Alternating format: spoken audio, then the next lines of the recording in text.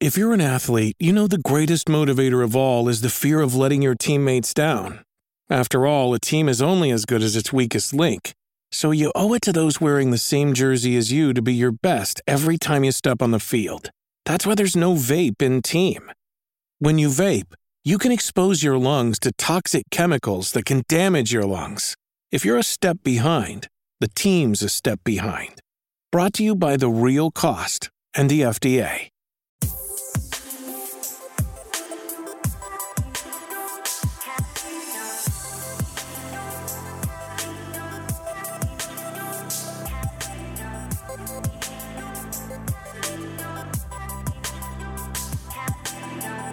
Hello and welcome to a new episode of Level Up, the esports and gaming show, with me, Nathan Bliss, esports and game writer at Reach PLC. Going forwards from today's episode, I'll be presenting Level Up solo, but I just wanted to say a thank you to Marcus for his involvement over the first few episodes. On today's episode of Level Up, I was joined by Cojo, also known as Colin Johnson, Senior Team Director at Fnatic, one of the biggest esports organisations in the world. They have won more than 200 championships across 30 different games, including League of Legends, CSGO, Dota 2 and FIFA.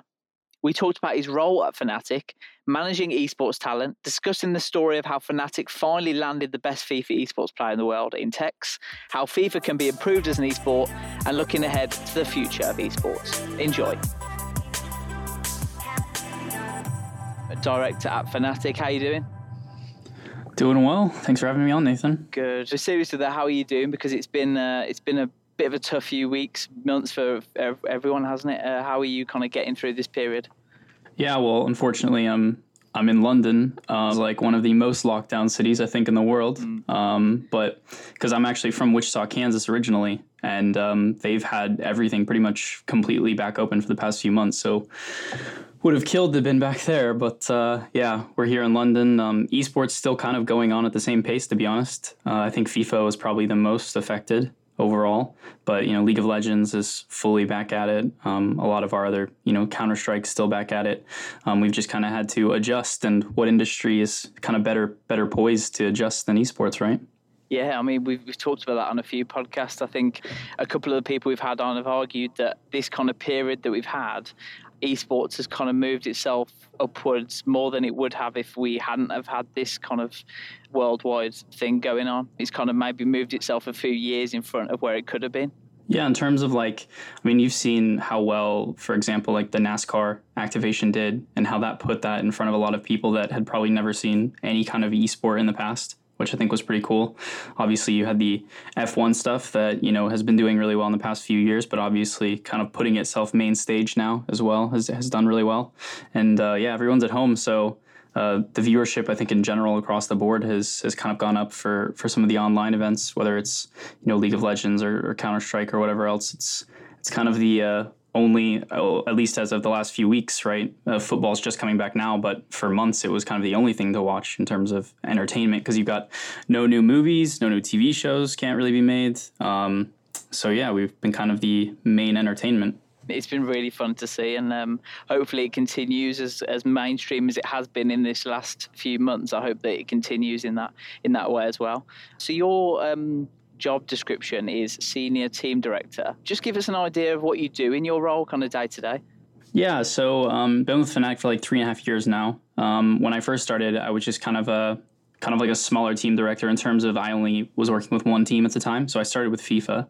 But since then, I've kind of expanded into working across 6 or 7 different titles over the past 3.5 years, which means, that's scouting players, recommending signings, working with our chief gaming officer to, make sure that these signings get across the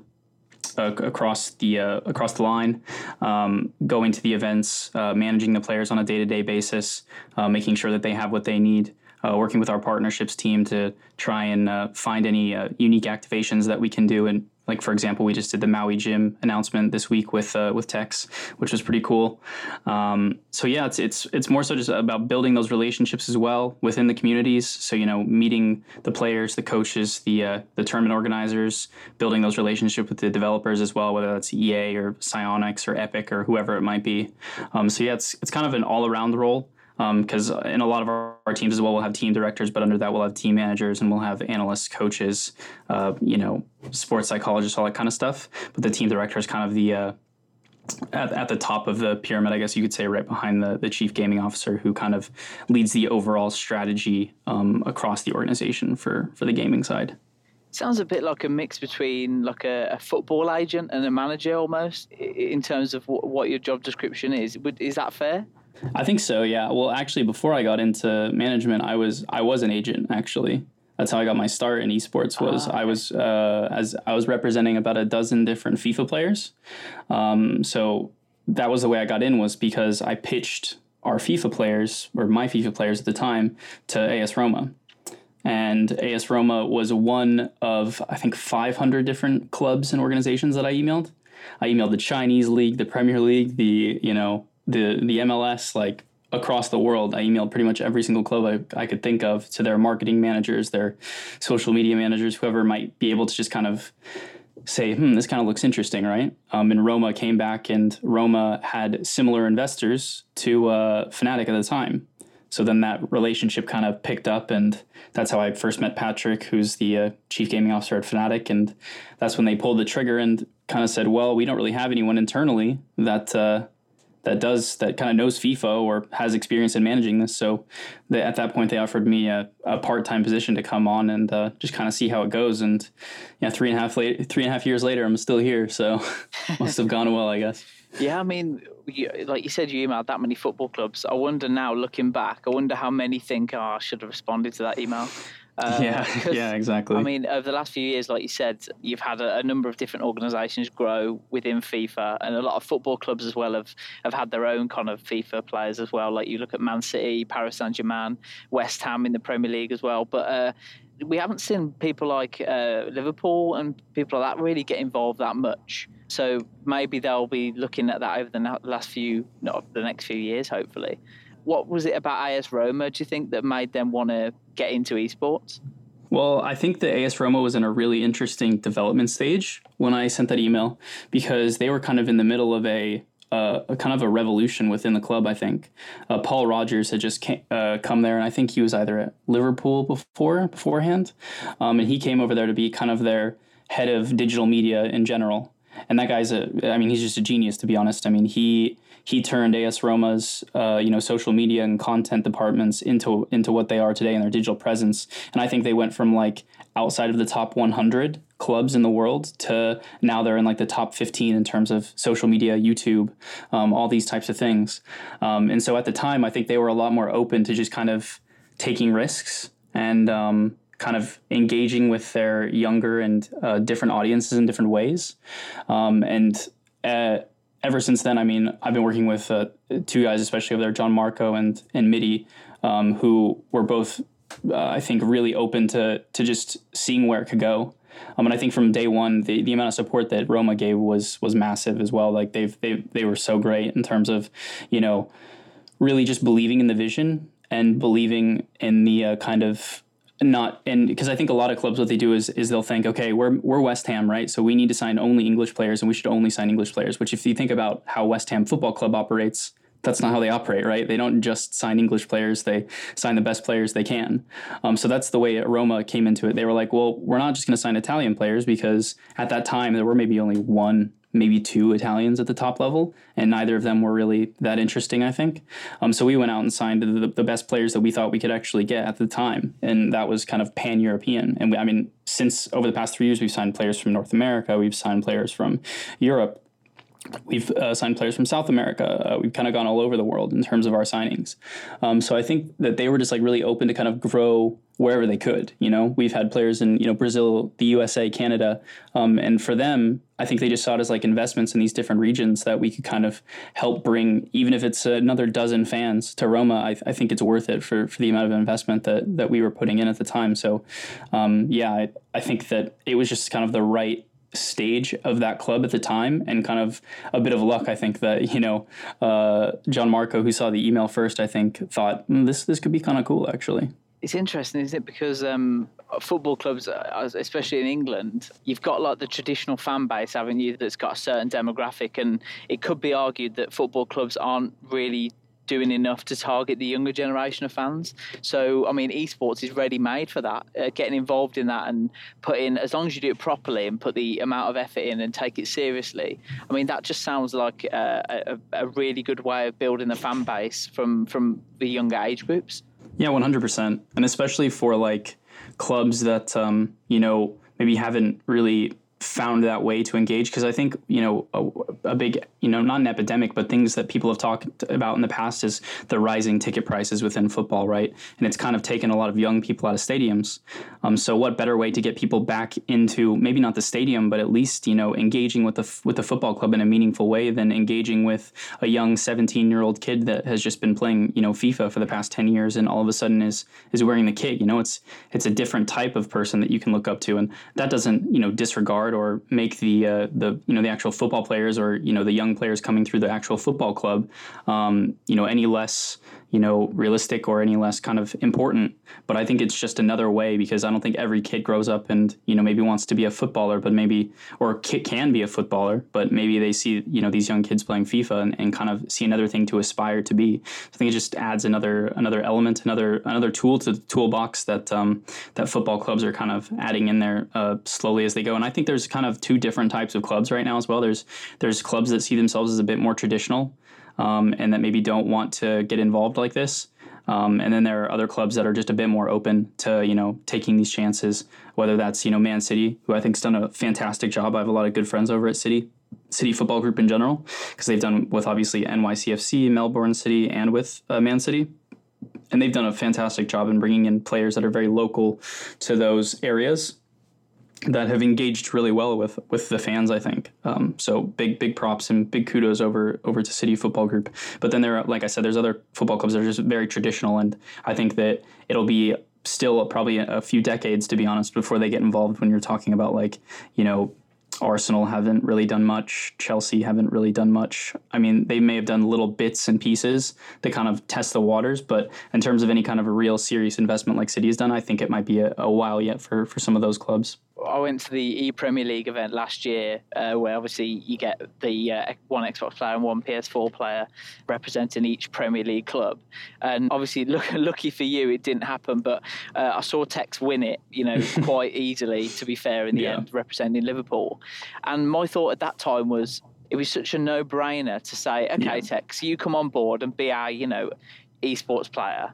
That's going to bring in a whole new generation of fans. The amount of young fans that would follow Tex because he's a Liverpool fan as well. It's a big part of his personality, isn't it? And obviously, lucky for you, that didn't happen. But, but lucky for us. Yeah, but that just sounds like something that it just sounds easy, doesn't it? And it's something you can just do as a way of getting those young fans in. Yeah, well, I think there's a few parts of that, because I think that. For example, when F2 signed Tex in the first place, they probably had the same thought of like, oh, this is easy. We just signed this young kid who, has a lot of hype around him, a lot of fans, and a lot of, attention from the FIFA community right now. But I think it's a lot more difficult than that, like in terms of having the correct infrastructure to actually keep the player happy and keep the player performing at the level that they are.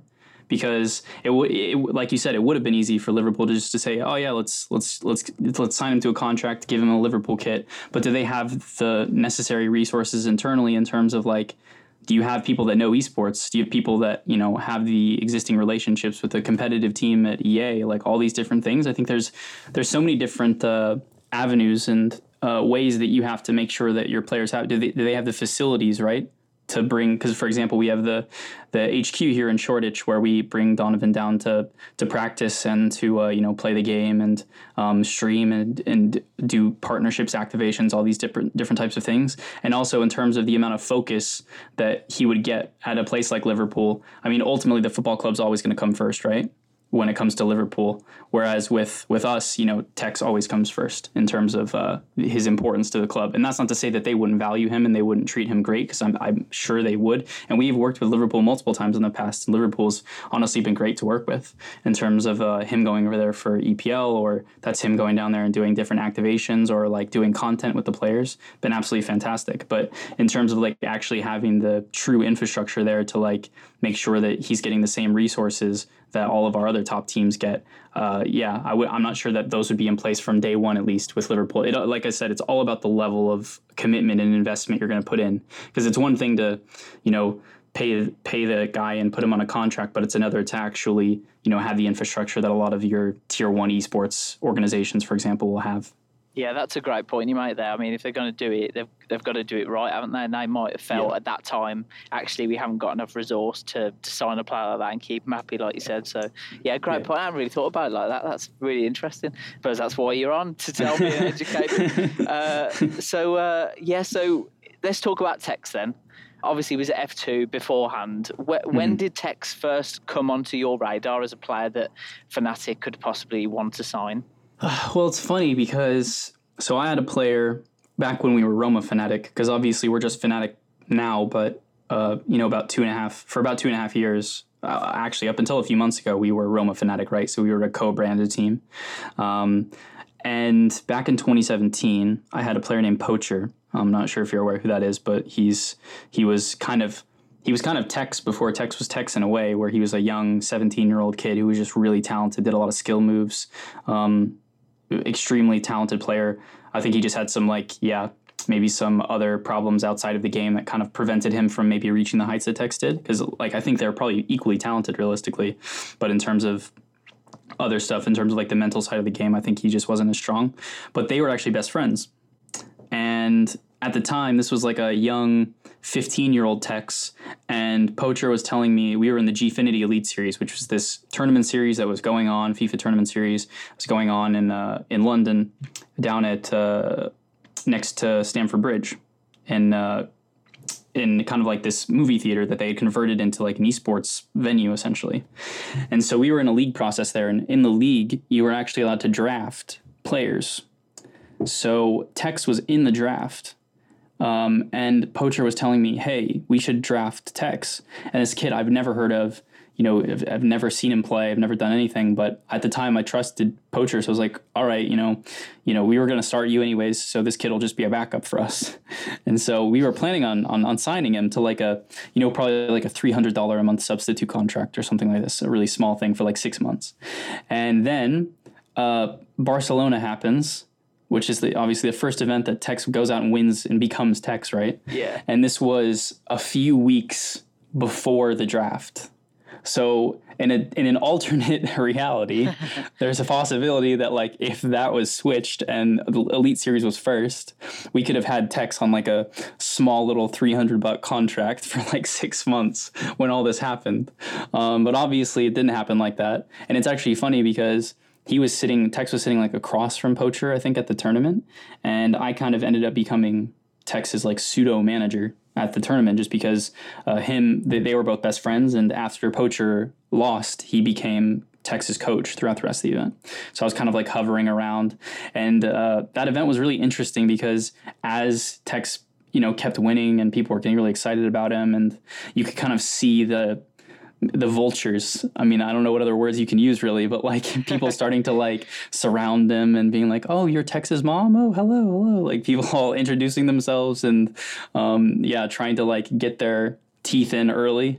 That was very interesting to watch that process in terms of Unilad, who isn't around now, but was around back then, was flocking around, and a lot of other teams, especially in the UK, were flocking around. And at the time, I wasn't even thinking let's sign this kid. At the time, I was just thinking let's just let the kid play the tournament, and then afterwards we can worry about the business stuff. Because I think it's not cool to him or his mom that people did that at the event, for example, in terms of kind of already trying to get onto him before, because at the time they didn't really know about esports. They didn't know about contracts or any of that kind of stuff, because it was his first event ever, right? So they were still very new to the whole process. So but I think there were enough good people around that they were able to take their time, make a decision that they were happy with, and kind of move on from there. But it was a wild experience to watch this kid. I mean, I've never seen anything like it in FIFA esports, where a kid just comes out of absolute nowhere.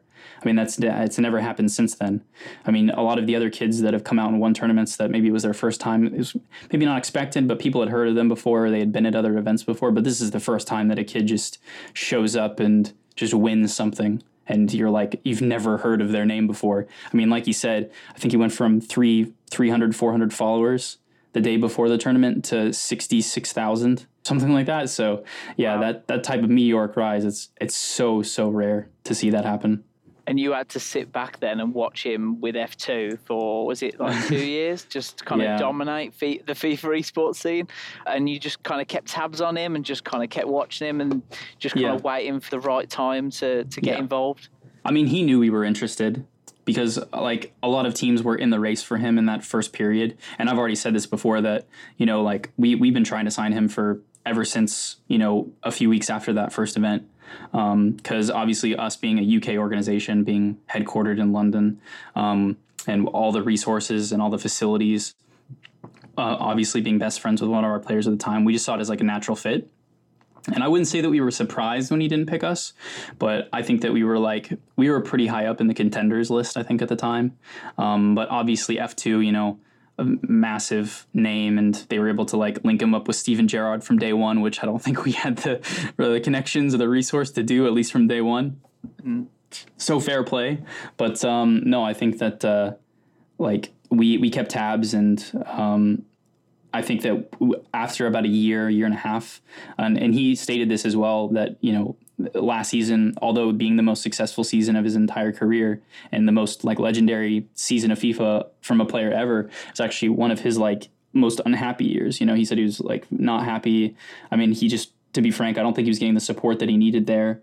And so I think that we were kind of aware that he was unhappy. So we were definitely keeping a close eye in terms of kind of speaking to his agent or whoever it might be to like see what his next move was going to be. So once he became a free agent, I think it was not an easy process, but a process that we were prepared for, I would say, that we were ready for, and that we had kind of even improved our pitch from the pitch that we had put out there 2 years ago. So that goes back to what you said before, doesn't it, about, you know, people being ready to sign them and making sure that the players are happy with the organisation and giving them support.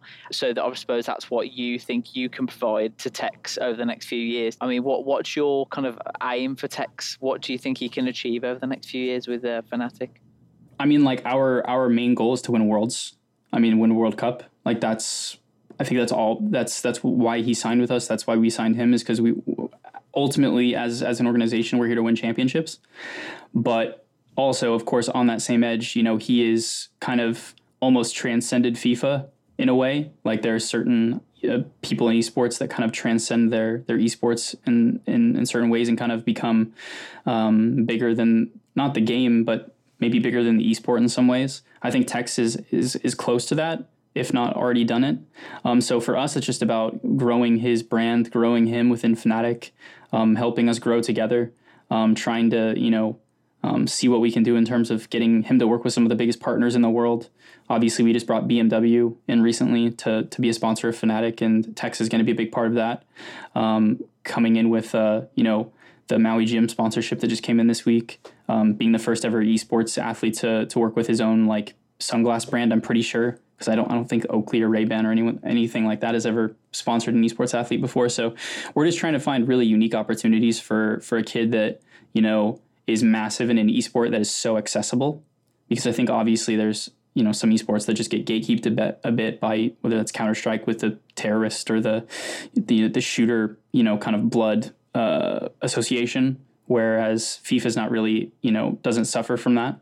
So in terms of the brands that are willing to get involved, I think it's just so open, so wide open for us to see what we can do with him. And obviously his social media is growing every single day. So we're just trying to help him grow into the man, into the kind of icon that he's becoming.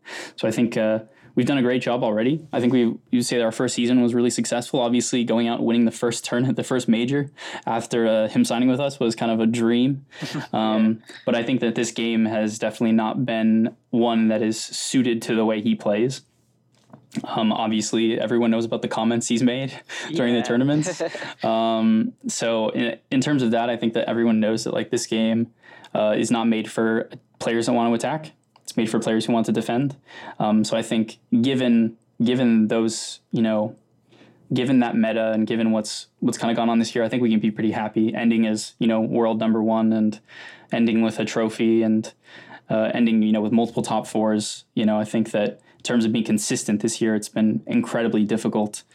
So for him to still be at number one, even after not playing his best and being in a meta where the meta does not suit him, I mean, it just kind of shows the overall level of Tex as a player, I think you see that when I was at the World Cup when he went out at the group stages, it was a real shock to everyone really. But then when you kind of hear people after talk about what he was going through, and I think he just played constantly and he just got a bit tired towards the end. I think if he's given the right support, like you said, with a team like Fnatic behind him, it's a scary prospect for everyone else in the esports world, really, FIFA esports world.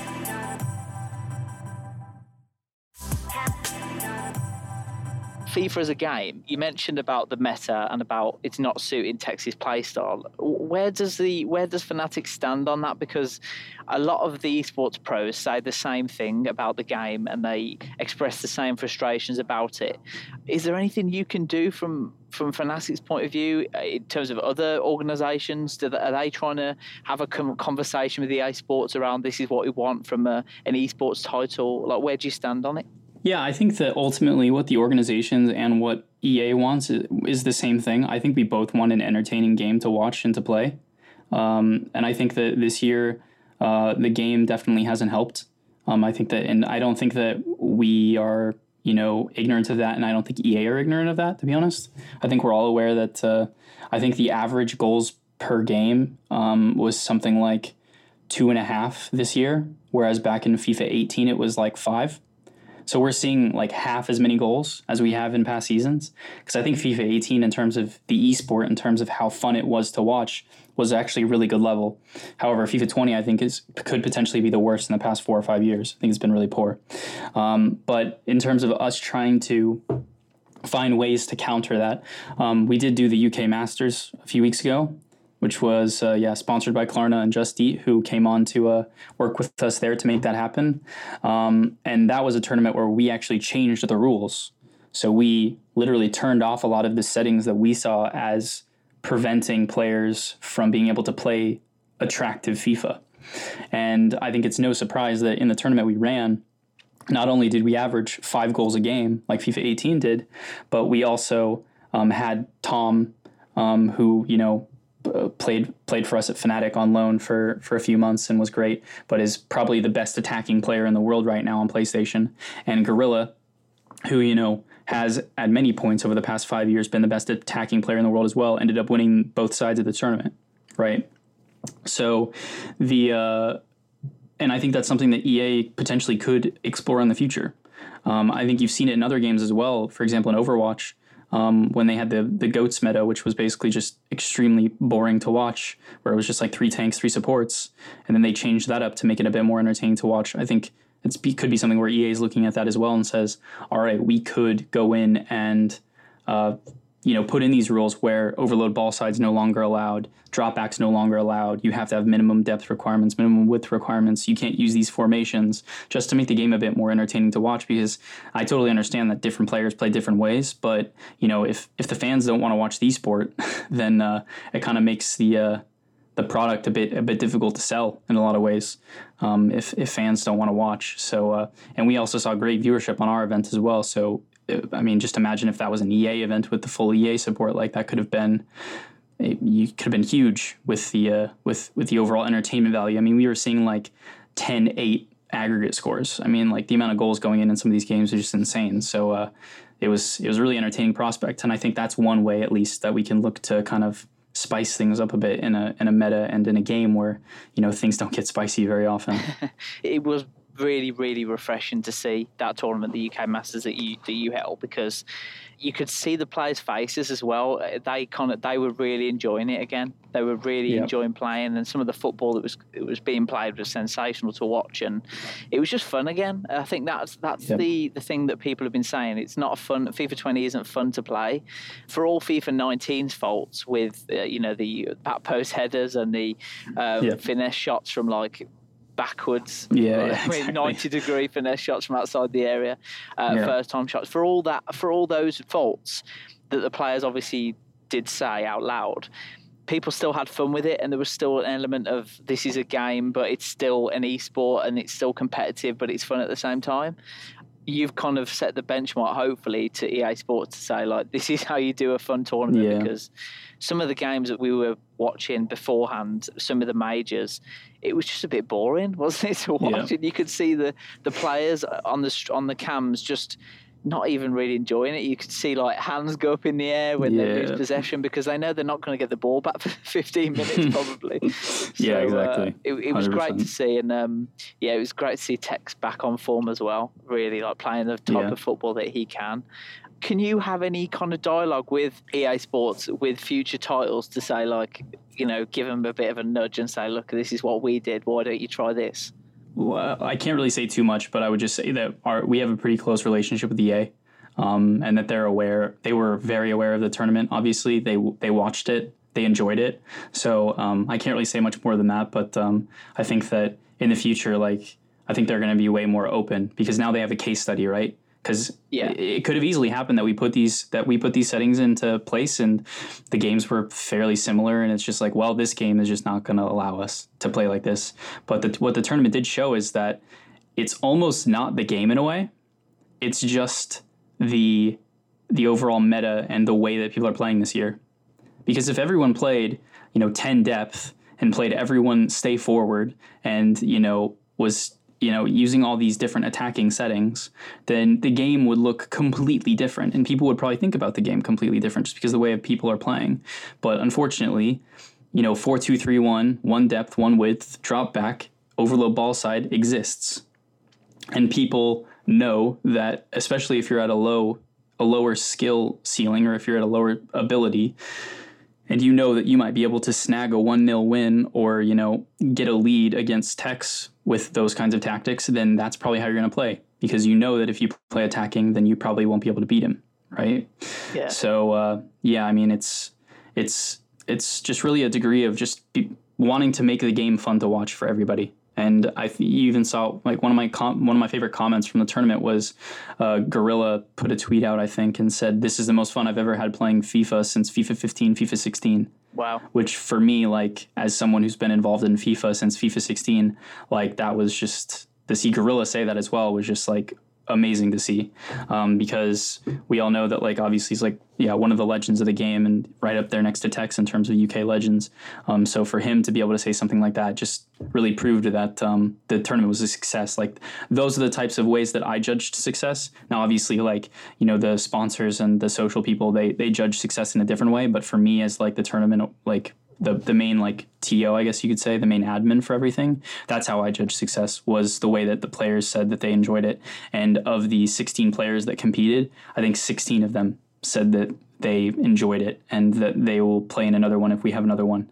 And you could even saw in the post-match interviews as well, the players were all saying, how much that it was just, the game was just so much more open, and, how even when you had a 2-goal lead, you didn't feel safe. Like, could you imagine any player saying that in the past this season of, like, I had a 2-goal lead in FIFA 20 and I didn't feel safe.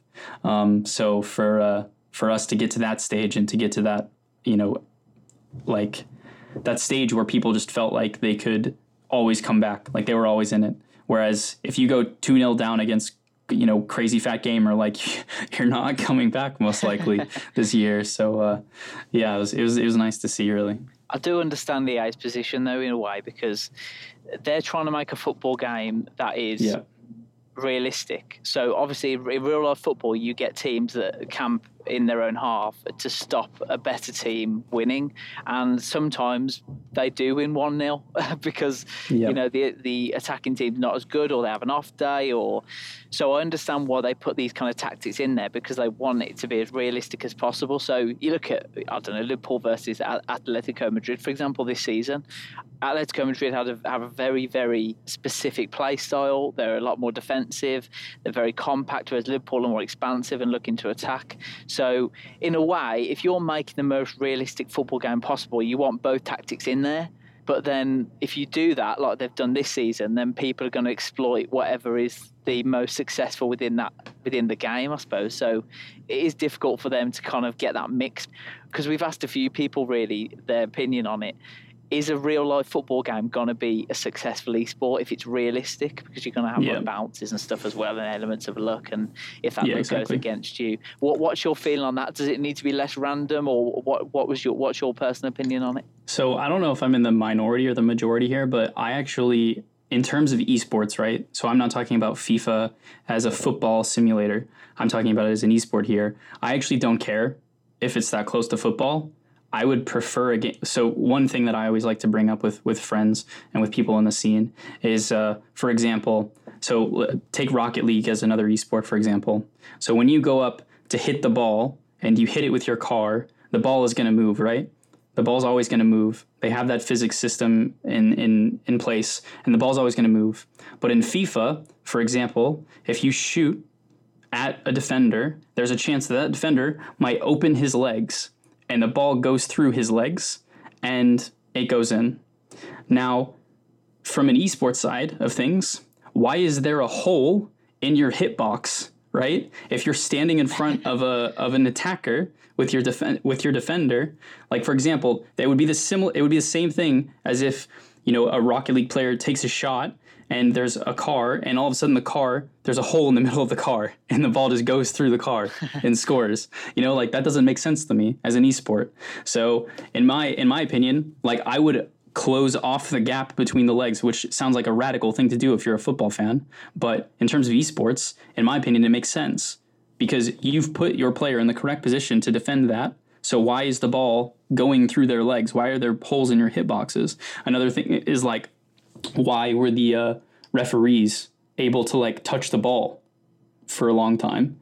The fact that was a thing makes no sense for an esport. It's the lack of control, isn't it? You can do everything in your control to stop a ball going in, but sometimes it's the things that you can't control. They're the most frustrating things, like you said. So if it hits the referee or it goes through a defender's legs, it's the element of control that people don't like, isn't it? The fact that they don't feel in control of their own performance. Yeah. Ultimately, what FIFA pros want is consistency. That's what they want. Yeah. They want a game that's going to be consistent. So for example, FIFA 18 was a bit interesting because there were certain positions that if you get to, you're going to probably be able to score. So there were certain parts in the pitch where players would just try to get to because they knew if they could get there and they could take that shot across the box, then the ball was probably going to go in. But at least then you kind of had, you had different ways of getting to that position. You had different options as well outside of that to try and score. But it was consistent. And so, the game could be boring sometimes because, people were always just taking the same kinds of shots.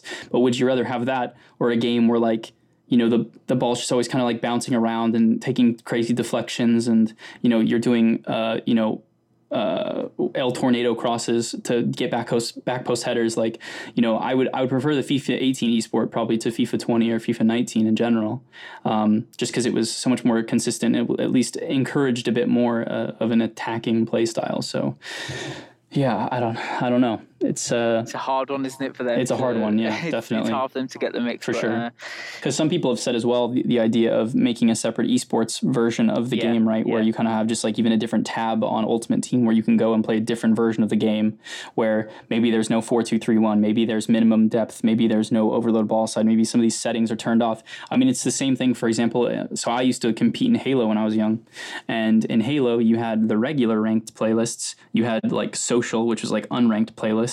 And then you had MLG, which was Major League Gaming, and they had specific settings. They had specific things on the map that were different. They had, your radar was, turned off. You had different kind of settings within that one type of Halo that was completely different, and it was made for competitive. So I don't really see why we couldn't do the same thing with esports.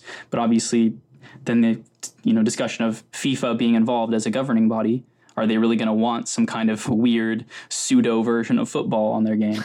That's the question, right? Because ultimately, when we talk about esports, we see it as a very cool, very awesome thing. But to FIFA themselves, I mean, what percentage of their thought towards that game of FIFA goes to esports? Maybe 1%, 2% maybe. Like, it's probably not a very big amount, right? It doesn't take a lot of their brain power to think about the esports side of things.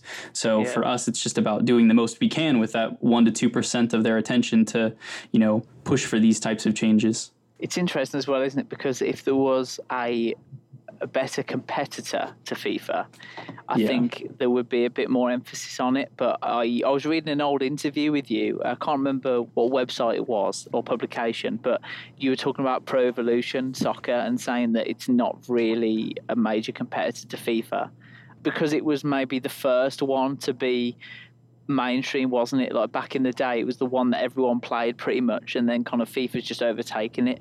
Yeah, exactly. I mean, PES is a weird one because they try really hard, and I've spoken to the people at Konami before, and they're all great people, and I think they have a really interesting product that's really promising in different regions. For example, they have like really big player bases in place that you would never think of. Like I think they have like a few million players in Indonesia or something like that. Wow. on their mobile platform. For example, on PES Mobile, they have like millions of fans on in like South America. So it's kind of in Japan as well. Of course, they have quite a big fan base.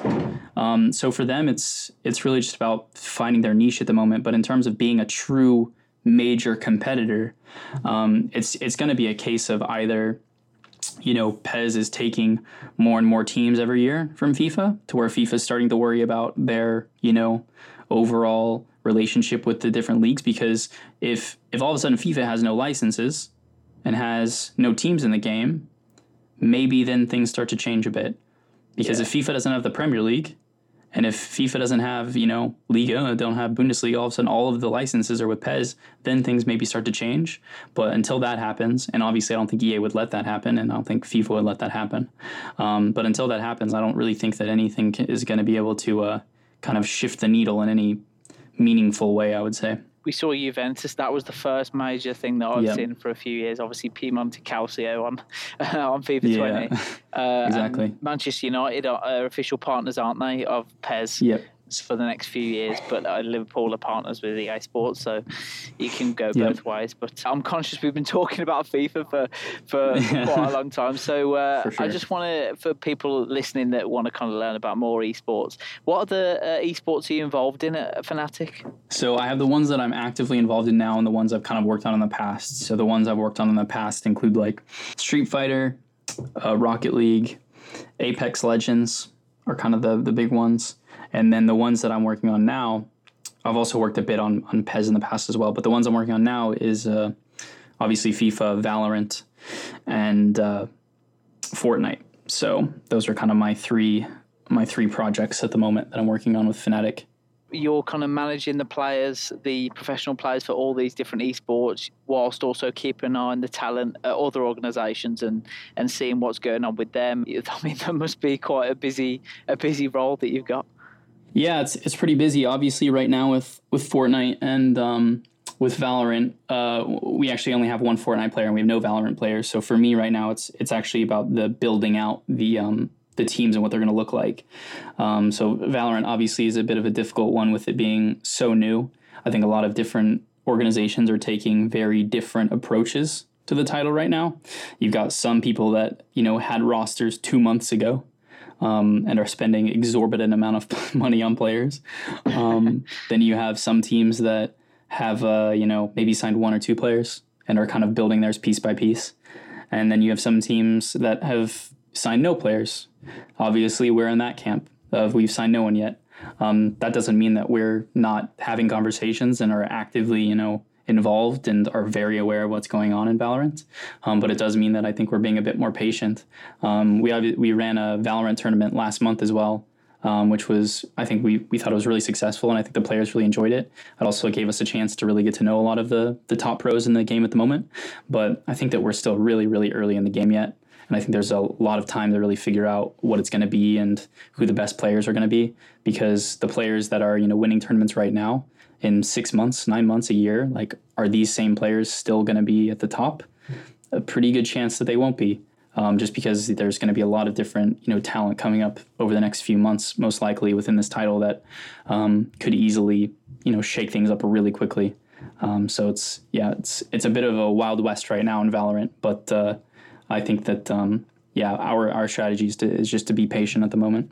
It'd be easy to say, just go and get the best ones, really, the best performing esports players, the kind of the ones that are all winning. But is there anything else that you look for in terms of their personality, the way they conduct themselves? Is there anything that you look for specifically when you're looking for talent, I suppose, in a similar way to a football agent would or a football club would?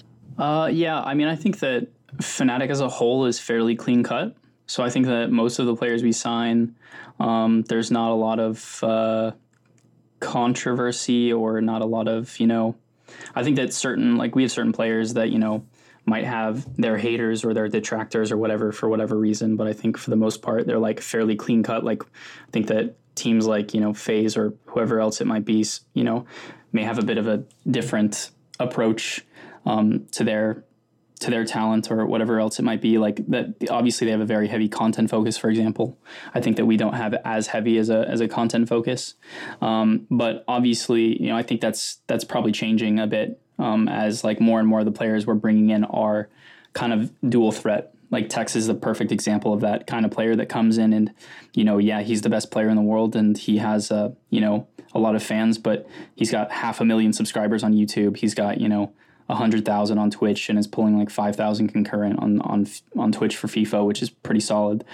So I think the more that we can find players like that kind of are dual purpose, the better, because they help everyone at the organization, whether that's the content department, whether that's the social media department, the partnerships department, all these different departments all benefit from signings like this. So it's just about finding more well-rounded players for us that I think are good in front of camera. Look good in black and orange. That usually helps. These types of things.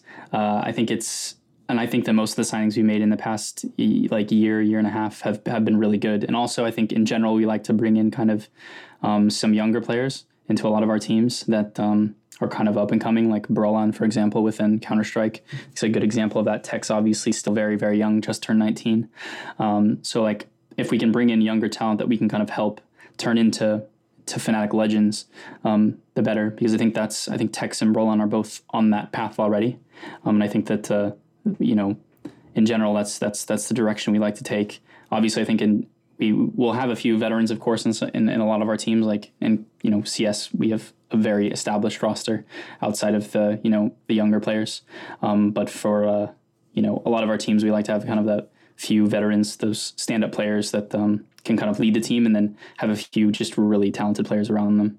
So, and obviously FIFA is a bit different being a 1v1 esport, but within our team games, it's a bit like that. And what do you think about the future gaming titles? I mean, are you looking to stretch into even more? So obviously you've got the F1 2020 game, you've got a lot of buzz around that in terms of esports. Would you be interested in going into that as well, or is that not really a Fnatic thing?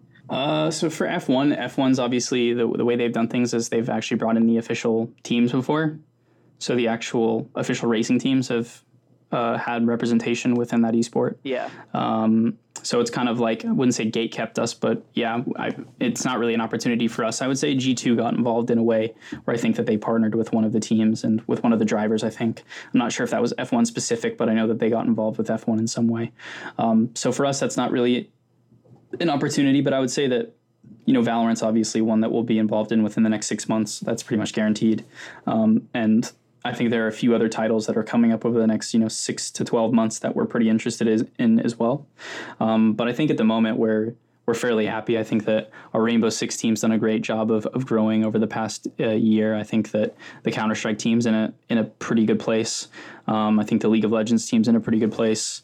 FIFA's obviously solid. Our PUBG mobile team is picking things up again. So I think that overall the roster that we have right now we're fairly happy with. But I think that there are definitely a few titles that we'll be picking up in the next year or so that will even expand us even more into some new titles that will hopefully engage some new regions potentially. And we'll just kind of see what the future brings. Really, I think that we're always working on new stuff, always looking at the next iteration of what Fnatic looks like and what the that next title that we're looking on entering is. That's the great thing about esports, though, right? I mean, you've got games that you have certain cycles of games, but then there's always that next big one that comes out that you're not expecting, or that it comes out and just kind of absolutely dominates the scene. So look at Apex, right? Like Apex came out of absolutely nowhere, and just all of a sudden everyone had a team. Obviously, I think COVID hit Apex really at a really, really bad time for them. That we were supposed to have a tournament in Texas that weekend when things started getting shut down, when they closed down the flights between the US and the UK, for example. We actually had our EU team in London at the time boot camping when the tournament got canceled. So it's a bit unfortunate for titles like that. We're obviously no longer involved in Apex, but I think that, like you said, there's those titles that just kind of are always coming out, and that we always just have to be kind of ready to jump into at a moment's notice, because I think that most teams had Apex teams within a month probably of the game coming out. Yeah. So Fortnite only came out in 2017. That is just unbelievable to think of how how much it's grown in 3 years. And it's only come out 3 years ago. I mean, over the next 5, 10, 15 years, it's exciting to think about how big esports could be, and some of the games we could be seeing, especially on these next-gen consoles with the extra power and processing power they've got, better graphics. I think it's a really interesting time for esports, and it's only going to get more and more popular with better gameplay and more exciting games as well. The future's bright. For all of us, I'm excited. I think it's very exciting period once we get into this holiday period, once we get into 2021 and life gets back to normal a bit. We can have live events again. Yeah, exactly. But in the meantime, we'll just keep competing online, keep doing our best, and keep being esports. Really appreciate your time, Cojo. Honestly, it's been amazing having you on, and it's been really interesting to listen in terms of a completely different viewpoint to what we've had before as well. So to hear kind of the other side, if you like, of esports has been really interesting. So thanks a lot for coming on. Stay safe, and hope to see you at a future esports event. Yeah, of course. Thanks for having me on.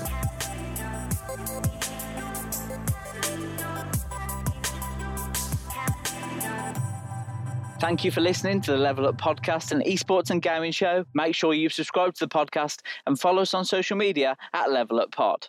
We'll be back for another episode very soon.